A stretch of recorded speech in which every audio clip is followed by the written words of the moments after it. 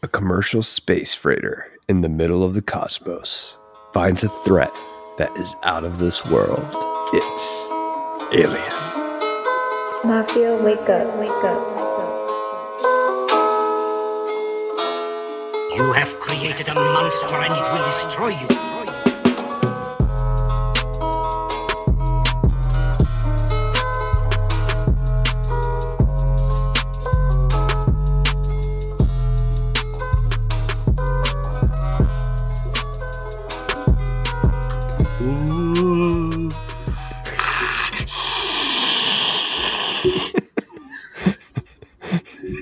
Is that white noise or your alien impression, Alex? That's the alien as it lingers over top of you slowly as its mouth comes out to put a hole in your face. Welcome back to the Monsters vs. Men podcast, the bargain basement of the monster podcasting airwaves. This week, as we try to stay alive, we are discussing Alien. Of course, with me today is little baby alien, Alex. Ooh. and joining me is that mummified skeleton in the cockpit, Eric. I'll take mummified skeleton. I was afraid you were going to call me android for just a second. So No. That's too on the nose. That was too obvious. That's good. I am excited about this series, Alex, to be honest. Me too. You told me you watched this movie in 2 sittings, Eric, and honestly, it upset me a little bit. It's just, I've been really busy, but despite how busy I've been, I am excited about this series. This movie is fantastic. Of course, spoilers for our review that we're about to have, but overall, I'm excited to kind of dive into this lore because I've enjoyed a couple of these movies, but I've never done a deep dive into the lore behind these movies. Ooh. And I think by watching these week by week, it'll be more of that deep dive that'll be fun to get into. Oh, yes, it will. Oh man, I'm so excited for this series. Yeah. While watching this, I realized I hadn't watched this version of the film since the director's cut, in quotes, I guess, was released on DVD, Nice. Which was back when we went to college, freshman year, I think. So did you just watch the original version of this? Or did you watch the director's cut? I watched the original version because that's what we said we were going to do, right? Yeah, I think so. All right, here, we can go ahead and spoil it. Did you see a scene where men were like were being strung up by like goo? And no. Okay, well there you go. Then you didn't see it. So there's a scene in the director's cut, which, by the way, Ridley Scott says the version we watched is the best version.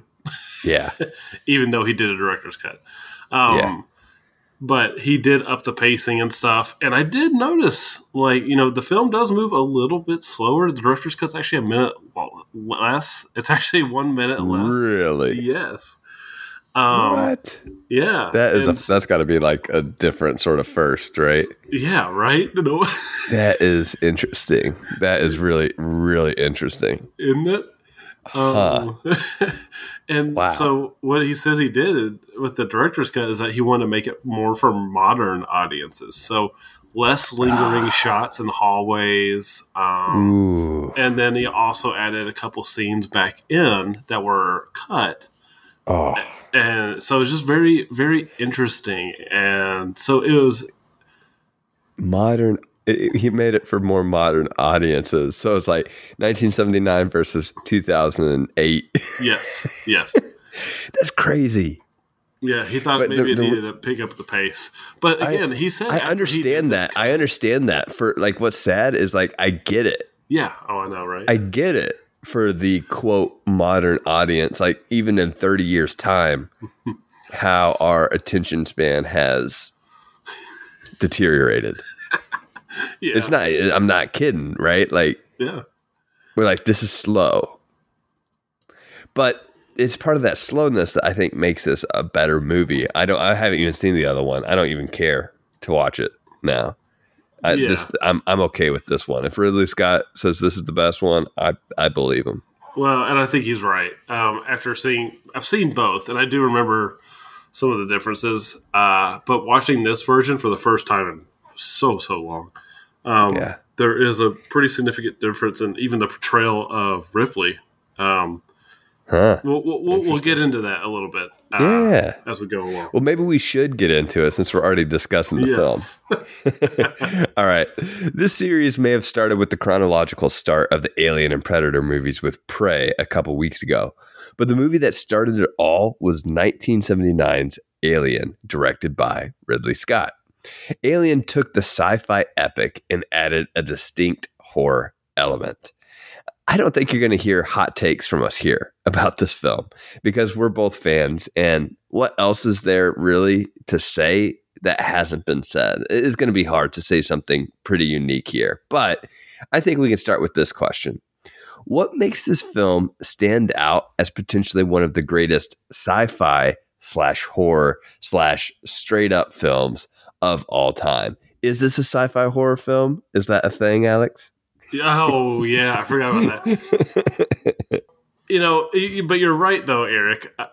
There's probably not going to be a bunch of hot takes here. There are a number of things that make this film stand out and make it be a science fiction horror movie despite the odds. The H.R. Geiger design of the alien, it just spills into the design of the alien ship. The atmosphere of just everything. You can just feel it. I mean, everything feels dangerous and oppressive. Even their own ship. It feels almost unexplorable because of how big it is. And it just feels like they can never know what's truly around any corner. And a lot of that is probably attributed to the practical sets, which are absolutely incredible. I can't believe how well done they are. It's genuinely awe-inspiring. Like I was watching, when they drop down the shaft in the alien ship to find the eggs. That shot was amazing. I'm not even sure how they did it. And these were this is one of those times where I would love to sit through the special features and figure out, what's real and what's not, because you really do have a question mark sometimes on what is not part of the set, right? It's just so cool. And the thing is, the film sets up the atmosphere for an hour before anything truly terrifying happens. Yes, we do get the face hugger, but it kind of stops there. And somehow it actually is kind of constrained in its horror. It's super reserved, and it somehow manages to deliver the horror in really impressive ways, really perfectly, I think, following up on that atmospheric buildup at the beginning. And the world that is created just in that first 40 minutes, let alone the rest of the film, it paints this extensive history that we're not privy to. Plus, who doesn't love an evil corporation in films? Yeah. No, you're right. So I think this dangerous and oppressive atmosphere that you're talking about, I think a lot of it has to do with what I would call the weight of this film. And there's a lot in the sets. There's a trend, I think, and all of this kind of fits together, I think, because there's a trend in modern sci-fi movies to make everything real light, to make everything, it doesn't have an impact. It's smooth and steady. And a lot of that has to do with CGI, right? And it's easy and it's hard to make weight. It quicker, right? It's hard to make something feel weighty. And yet here in this film, everything feels physical. So you have the moments of landing and takeoff that each time it feels heavy. Yes. You've got things that maybe aren't quite as dated, but give the film this unique charm, like the analog sort of displays, Yes. versus, kind of this digitalized screens that we're used to. I love that aspect, though. It's just unique, and it will always stay unique to this film, and it creates its own unique universe that Alien has. I love retro futurism. I think it's so great. cool. It's so cool. It is. It's so cool. It's so cool. And it's like you can't plan on it. It just happens naturally, right? Yeah. But the other thing, it goes back to this movie magic idea. And this is a film that I think has so much of that movie magic. I don't think we get much of that anymore with the kind of CGI movies, unfortunately, because we know it's all done through a computer. And so there's no you don't have those question marks about, was that what, how did they do that? Well, they just did that on a computer screen, right? You don't have those questions in films anymore, but you have those questions here. How did they build those sets? I don't know. Yes. It took so much work to create these things, to create one room took so much time and effort. So it's just impressive in all those ways. But another thing that you mentioned actually before we even got into our film introduction, it's the stillness and the silence of this movie that helps make it into something timeless. Something that people will keep watching this movie for years and it will still hold up. Like this movie I don't think this is a movie that will never not hold up. Yes. Because of how it's made. And because of just the stillness and the silence that it allows itself to give. There is a lot of dialogue at times in this movie, but the dialogue's almost weird. And it's not, the movie's not about what happens in the dialogue. It's what happens between the dialogue. Yes. In the more still moments. The dialogue is almost like in the sound design itself, you don't even really understand what they're saying half the time. It's true. It doesn't matter. It doesn't matter. And that's something we talked about actually in our Jurassic Park movie, Alex, our Jurassic Park review, how the dialogue is unpolished. Yes. But that also makes it better because it just wouldn't happen today. The dialogue in Alien is definitely unpolished. It's just more off the cuff, it feels like. And it doesn't matter as much. Every line isn't like you have to hang on to every word. That's not what it's about. It's about what happens between those moments of dialogue. It's about what happens to the characters. It's about what happens to our main character. And I think that's what makes this movie timeless. Yeah, I think so too. I mean, there's so many elements. And it's like you said, there are some audio hiccups with the dialogue where it's like, they didn't get a clear track and they just had to use what they had, right? But it's fine. It's okay. Yeah. There is a charm to just something being that way. But then, there's all these elements that I think really just work to bolster the movie. But and we all hear about the effects and stuff like that, right? But one of the things I don't feel like we hear enough about is the music and the use of silence. It's so perfect. And there are two things that the film does that I really liked. And it's soft and it's quiet, but it really ratchets up everything around it without you quite realizing it. And I think the only reason I even almost noticed it maybe was because I had headphones on while I was watching this time. And so I was really getting the audio experience this time around. And what it does is it uses this very soft heartbeat sound during tense moments where you would typically hear silence or some sort of music. And it's this really light heartbeat sound that plays quite a bit actually during the tense moments. And then when they set the self-destruct device, there is a very subtle tick-tock sound that just goes nonstop, except for when it switches over to the heartbeat sound. And it's just so cool. I love it. It really adds to the pressure, especially when they're under the gun to get to the shuttle. And, you know, they have all these things they got to do to make it onto the shuttle.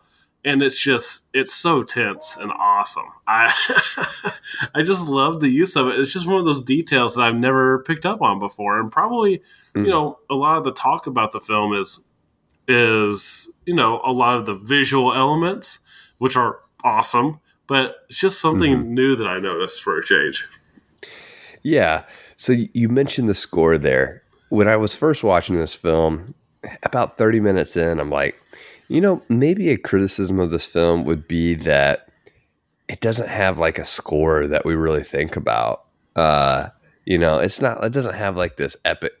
And then as the movie progresses, I'm like, no, like that would be a stupid critique, because the score here is this very understated type of score that is just tense and menacing and mysterious all together. And it's not played very much because we get these other audio beats like you're mentioning. It does have that silence, and it should have that silence because we're in the middle of space with nowhere to turn, right? We have long takes because that's where we're at. There's that isolation. That's why you have to have those moments that are so still. It's because you have to feel that isolation in that hallway in order to bring up the intensity. See, Eric, you missed an opportunity there. You said in space where you have nowhere to turn. I thought you were going to say in space where no one can hear you scream, which is, you know, where that came from. Yeah, there you go. The other thing I would say, so we mentioned the dialogue it's unpolished, and it's almost like kind of a side feature of the movie. The performances are also a bit unpolished at times. Like they're not these Oscar-winning performances that you're going to see, but that also gives it its own unique charm and realism, I think, where you're not quite sure how to read a character all of the time, or a character seems too easy to read sometimes. I find all of that really fascinating. And there's not a single performance here that I think is bad. But at the same time, they just don't have this sort of polished veneer on them that you might get in a heavily edited version, or maybe even in the director's cut of this film. Yeah, you make a really interesting point about the polish. There is something about modern acting compared to like what we were getting back then that's just not always, but sometimes, a lot of times it feels almost too clean. And the rough edges of this make it so much more interesting, and just I don't know. I'm trying to find the right words to put, but I guess interesting might be the best word. And I guess charm, I've already used that, but charm is another good one. Intrigue. It's just there's something missing about that acting in today's, performances. Cinema. But, and, that kind of goes right into something else I was wanting to talk about, just about the story in general, how visual it is. Just our characters. We don't know a lot about them, and I like that. We don't have to get into why Ellen Ripley becomes the hero of the film, right? And the film likes to not answer things. I love the intrigue and the very real possibility that Weyland-Yutani knew about the aliens, not just like happened across them, but they knew about them, and they sent these people out there to obtain the creature on purpose. Because to me, it feels like it was the plan all along, but it's never explicit. I like that about the movie. You can wonder if they just saw the opportunity and jumped on it, or whether they were purposely sent that way. To my read on it is that they were totally sent out there to grab it. But it's not explicit. Now, I think if you watch some of the other movies, you might be able to figure out that maybe they knew about it. I don't know. That's still up in the air. But when we get the mystery of what is this alien? What's it do? It bursts out of this guy's chest. That's a shocking moment. But, we see the space jockey, as he was called back then. And just this, giant desolate planet with this giant spaceship. And it just raises so many questions. I love that this is the case and that we don't drill down into the past of not just our characters, like I said, but the alien that is dead in that chair as well. I like that we don't have any of these answers. We're in a lived-in universe with characters as they are now, as all the entire universe is as it is, as it has been long before we jumped into this story. And there's something really cool about that. A lot of we've talked about this with other movies, but I feel like we would have gotten Ellen's tragic backstory about how someone was mean to her in high school, and now that's why she feels like she can take this thing on head to head or something like that, right? Well, we see this, honestly, you saying that right now just reminded me of Underwater, right? Yeah, which definitely is influenced by Alien. There's absolutely no question about it, but it feels the need to give us that backstory, doesn't it? Yes, it does. And that's one of maybe the faults with it, but I did appreciate that in that movie. It maybe explains why she's more willing to do what she does at the very end. But either way, I agree. I like the mystery. I like that it's not explained in that way. And then, there's some other interesting things about this. This time around, I was trying to watch it from the perspective of someone that's never seen it before or heard of it. And, it's impossible, but I tried to. It was really cool to watch it this time and just kind of see how the movie really feels like it sets up Dallas to be the hero, to be this leading man. It's not, Ripley is prominent in it early on, but she's not, it doesn't feel like she's the lead, right? Dallas is the one going to Mother, right? He's the one with sole access. Now, what's interesting, knowing what happens, but is that Dallas, in those moments when he goes to Mother, he doesn't feel like a leading man anymore whenever he's in there. He feels pretty weak. He feels pretty like he can't make a decision a lot of times. And so there's a lot of these hints about his character that maybe he's not the main character because he is so indecisive. And he lets other people take control. He lets Ash take control quite a bit. And I love that new aspect of it, like that I just never have picked, because I've always known, right? Ripley is the main character. And so I've always watched it with that perspective, but it's just so cool to kind of realize that. And then, the android twist is so good. Now, there is a massive issue with it too, though, that I noticed this time. I've never noticed it before. It doesn't make any sense. She's in that room with the android, right? She's in Mother. He appears next to her silently, which is fine. Maybe she's focused on this. She doesn't hear him come in. No big deal. But she kind of grabs him. She shoves him a little bit. He doesn't hit his head or anything. She walks out of that room, has a nosebleed from nothing. And he is bleeding his android fluid. But nothing caused either one of them to bleed. So I did read into it, like went online to figure out what happened. Apparently there was a scene that was supposed to be filmed where an airlock gets blown and they both get smacked around and her nose bleeds from it and he gets that cut. And that's when they realize. So instead, there's no scene there.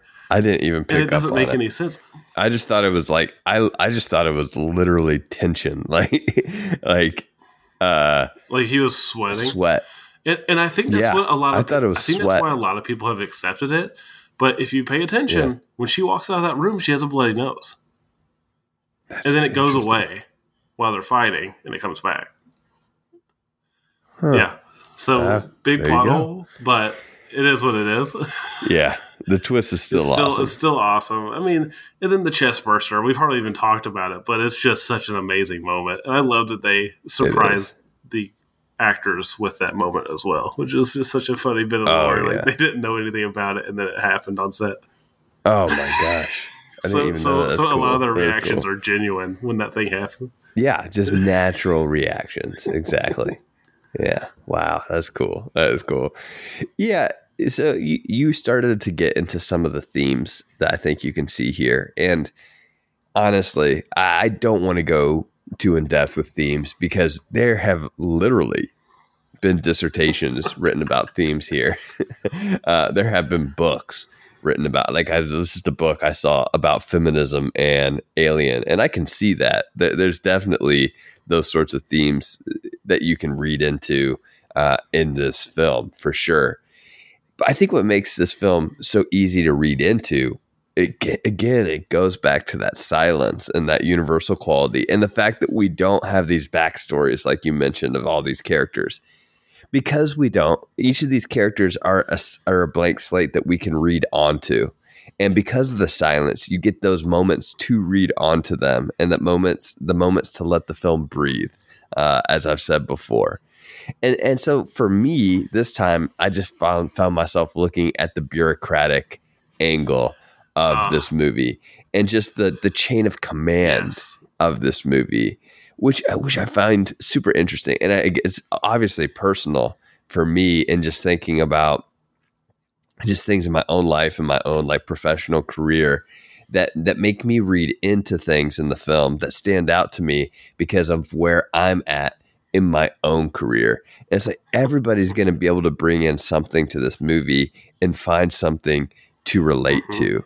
I find that part really intriguing. And again, it's another reason why this film stands the test of time today and will continue to do so. Absolutely, man. Those moments where, and it's fun, like when you know about the android situation, all the hints and all the the weird things where Ash steps out of line or does something he shouldn't do, or all of these elements are so interesting. And again, his actions early in the film indicate to me that he knows what he's doing, because Mother hasn't made a decision yet, right? But Ash has made a decision, and he knows he's got a plan the whole time, it seems like. So I love, like you said, those chain of command moments where Ripley has command, Ash steps out of line. When Dallas isn't willing to make a call, so he relinquishes it to Ash. Like, there's just all these moments. Just very, very cool. Yeah. Oh, yeah. Yeah, so cool. MVM Plus today, before we get into our awards, MVM Plus today is a good old-fashioned host chat. We catch up because we haven't caught up in a while and talk about some of the films, TV series, books we've been watching and reading recently.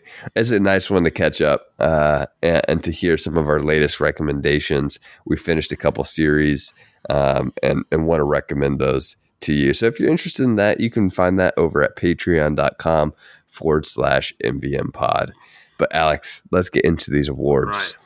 Coolest character, our most compelling character. Who do you have? Give it to Parker. Him, and I can't think of his partner's name. I know the actor, Harry Dean Stanton's character. Yeah. Brett. They come off very early on as like these smooth talking guys who just, they just want to get their share of things because they feel like they've done X amount of work and that they deserve it. We don't know if it's the case or not, but they initially, to me, they come off as a little annoying. Yeah. And then pretty quickly, I kind of, especially Parker, actually both of them, they become endearing. And then I really liked Parker, especially when he starts having to step up his game when his friend dies, and he's having to cobble these weapons together for everybody, which is so cool, right? They're a mining operation, and he's having to put these mining weapons together to create something to keep the alien at bay, which is just so cool. And so I would love to know, like, a little bit more about Parker. I just want to know, Parker, did he deserve the money, his share at the end? I would say probably yes, because they had to deal with so much stuff. But I mean, obviously with the alien encounter, yes. But I want to know, I would like to see a spinoff of the two of them. Yeah. That's funny. My most compelling character is a character we don't get much about, and that is Kane, played by John Hurt. Kane is the most enthusiastic and curious character in this film. He's the one who's like, oh, well, obviously we've got to go investigate. And he volunteers. He's like, I'll be the one to go. And Dallas is like, yeah, that figures, right? He's like, yeah, of course, that figures. You will be the one, because he seems like he's always that person that's going to be enthusiastic to go. And so we don't get that backstory, but that's what makes him compelling, is what drives him, what makes him so willing and eager to really kind of do some stupid stuff, in my opinion. Right, but he's very enthusiastic, and so that makes him compelling to me. Plus, John Hurt is really cool too. So, yeah, there's a couple actors here where you're like, wow, that guy's kind of legendary, and he was in this movie. So, no, it's so weird to see John Hurt this young for me. Yeah, exactly. John Hurt young is very strange. I didn't even recognize him at first. So, yeah, really cool. To see John Hurt as Kane, and Kane was a compelling character to me. Yeah, absolutely. Now, what about your most memorable line award? So this was just kind of like this exchange, and it's one of these exchanges that is almost throwaway. This is one of, as I said, the dialogue isn't as important as kind of the actions that take place, but this was a really quick scene. While they're exploring the alien ship, there's just a quick cut to Ripley and Ash, and Ripley says, Ash, that transmission, Mother's deciphered part of it. It doesn't look like an SOS. And Ash says, what is it then? Well, it looks like a warning. I'm going to go after them. Right? Mm-hmm. There's this moment where things aren't quite what they seem. Right. And it's also interesting in retrospect, thinking about Ash's role in this whole thing, how much he was kind of in control the whole time, and whether or not it was a warning or an SOS is another kind of mystery. But I like the fact that she catches on and wants to help them out. It's so good. Yeah, I actually had written that one down as well. What about you? The other one I wrote down was Ash, marveling about the xenomorph. He says its structural perfection is matched only by its aggression. That is cool. That was a great line. Yep. Yeah, that's a great line. I thought about that one too. Oh, yeah. It's so good. What about Can't Believe That Acting Award?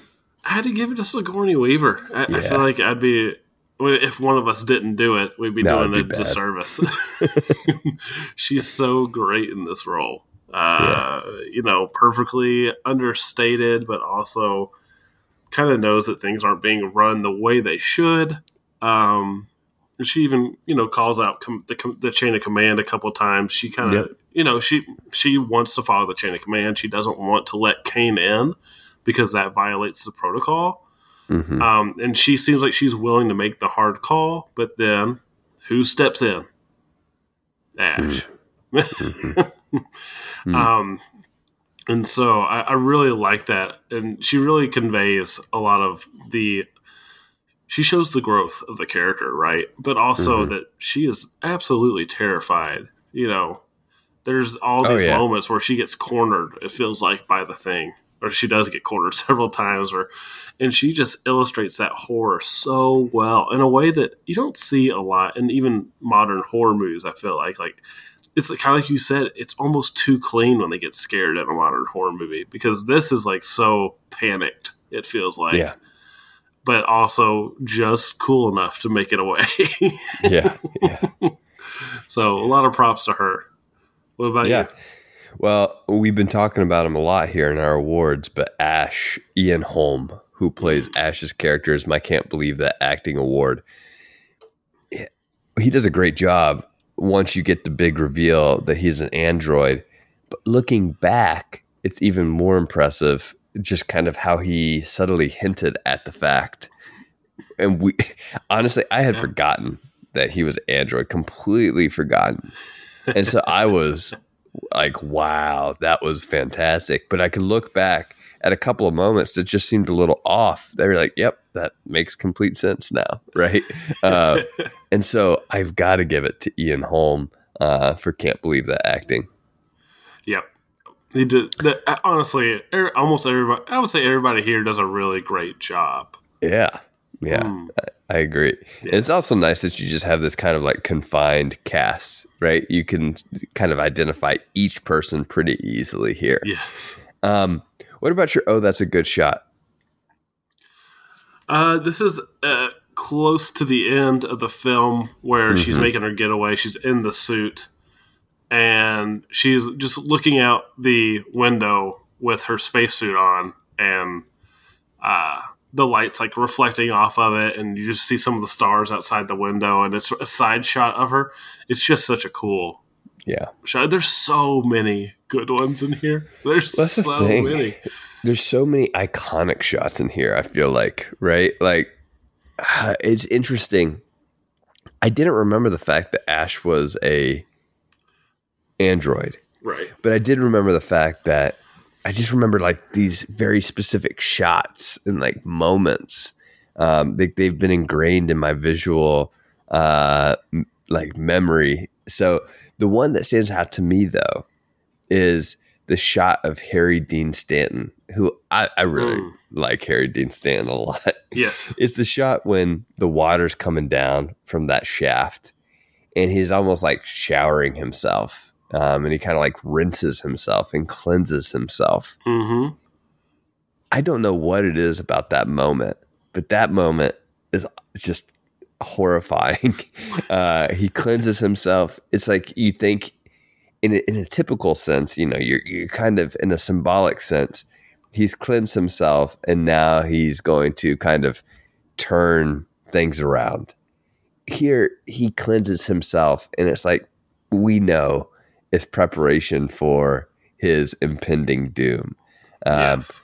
But it's something about the lighting, just about the angle, about Harry Dean Stanton. That's just such a memorable close-up of his face as that water comes down and he rinses himself off. So gotta have a shout out for our fellow Kentuckian here. Oh, yeah. It's a tense moment, too, because you're just waiting for that thing to drop on him while he's doing that. Because it goes on for quite a while. It does. Again, yeah, it does. And you're just waiting for him to get dropped in that moment. Yeah. But no, it's later. Yep. Let's see. For me, I already gave mine. What's your unique award? Unique award. So I've got the Greatest Survivor award. And yeah, I guess we could give it to Ripley, but too easy. It's too easy. You got to give it to Jonesy. Jonesy spent the most time around the xenomorph. yeah. Jonesy is the true survivor here, and definitely held his own against the xenomorph, which I guess technically wasn't called a xenomorph at this time, was it? No, Alien. It didn't have a name at this point, as far as I know. Yeah, so I like the fact that it survives and it gets to have a nice peaceful sleep. You know what is weird though? Huh? Why does it spare him? Because it puts his face right up in front of it. Yeah, don't know. Interesting. Yep. What about you? Yeah, I gotta go. Oh, what the heck was that award? And that goes to the scene that is on the floor when I saw her. That's I guess on the editing floor, or no, it didn't even get filmed. But when she walks out with that bloody nose, and I was like, "What is that?" And then I had to spend 15 minutes looking it up online to figure out what the heck happened. That's funny. Sure enough, it was that. Yep. Yeah, just not filmed. It was just like that Jurassic World stuff where they didn't film the ship stuff at all. Oh yeah. All right, man. Final thoughts and tiered rating. I think we've kind of spoiled what our rating is of this film, so I'll go ahead and go first if you want me to. Yeah. Yeah, I think this is a Godzilla tier film and a top tier Godzilla tier film for all the reasons that we've said before. I think it's mythic almost in the way that it is universal, and I like that aspect of it. We haven't even gotten into some of the other crazy aspects of this film, the monster design, which I'm sure we could do a deep dive into the xenomorphs design here. Some of the practical effects, the climax.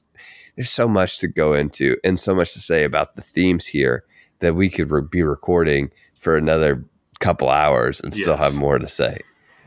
So with that said, I think it's easy for me to wrap it up and say this is a definite Godzilla tier film. For sure. And I'm right there with you. It's just such an impressive film from every angle. You know, if Jurassic Park can be forgiven for its paddock scene, then I can forgive for it, or I guess incontinuity during its paddock scene. Then I can forgive this for having a bloody nose at the wrong moment. But yeah, man, from the effects to the music to the acting and the characters and just the sheer amount of world building done in the first 30 minutes is absolutely amazing. Yeah, there's nothing else like this. And it's why it's one of my favorite movies of all time. So yeah, definitely upper tier Godzilla. It's interesting. Yeah, it's interesting, Alex, that we've brought up Jurassic Park a couple times in this episode. There's a correlation there, right? They're two of our favorite films. Like both of us, we both think those two films are awesome, and for some of the same reasons. I think when we look back at it, yeah, there's a timeless quality to both of them that it's hard to point a finger on exactly, but you can feel it when you watch it. Absolutely. It's yeah. I mean, maybe you just have to scramble your audio a little bit, get a little fuzzy camera angle, because there is an opening shot here that's a little blurry. Maybe that's all it takes, and suddenly you're one of the best films of all time. That's all it takes. All right, next week we have Aliens. Alex, do you have a rhyme for Aliens? Next week we got Aliens. We know James Cameron won't be failians this movie. Ooh, there you go. Yeah, there you that's go. A banger. All right, James Cameron takes over. Interesting. Yes. When alien goes plural, will it take us on a swirly whirl? I haven't seen Aliens, Alex. That's the one you haven't seen? No. Right. No. We're gonna have to figure out. So this is a James Isn't that Cameron crazy? joint, right? James. What? So I'm looking. I know we were talking about watching the theatrical version, but this is James Cameron we're talking about. Yeah. I think we gotta watch the theatrical version of Aliens. We can watch the director's cut of Alien 3. Well, yeah, we're definitely doing that. We're definitely doing it for both of our sakes. But yeah, sounds good, man. Okay, all right, sounds good. Next week, Aliens theatrical edition. And as always, thank you for listening to Monsters vs. Men. You can leave us feedback at mvmpod.com or email us at mvmpod@gmail.com. You can follow us and message us on Twitter and Instagram at mvm_pod. Become a bargain basemite at patreon.com/mvmpod and receive weekly bonus content, including special reviews, interviews, and host chats. And if you can't join at this time, a review or a share always helps. Monsters vs. Men is produced by Alex Cornett. Executive producers are Kevin Alexander, Faye Bastier, Christopher Clavero, John Freeman, and Michael Herndon. Special thanks to our wives, Rob Bamford for PlayStation 3, which forms Cell Block B, Louis Loops, Senior Honda, Drew the Collector, our Instagram connector, and you, the listener, for listening. Until next time, don't go into the shaft. Just don't. And try to stay alive. Mafia, wake up, wake up. You have created a monster and it will destroy you.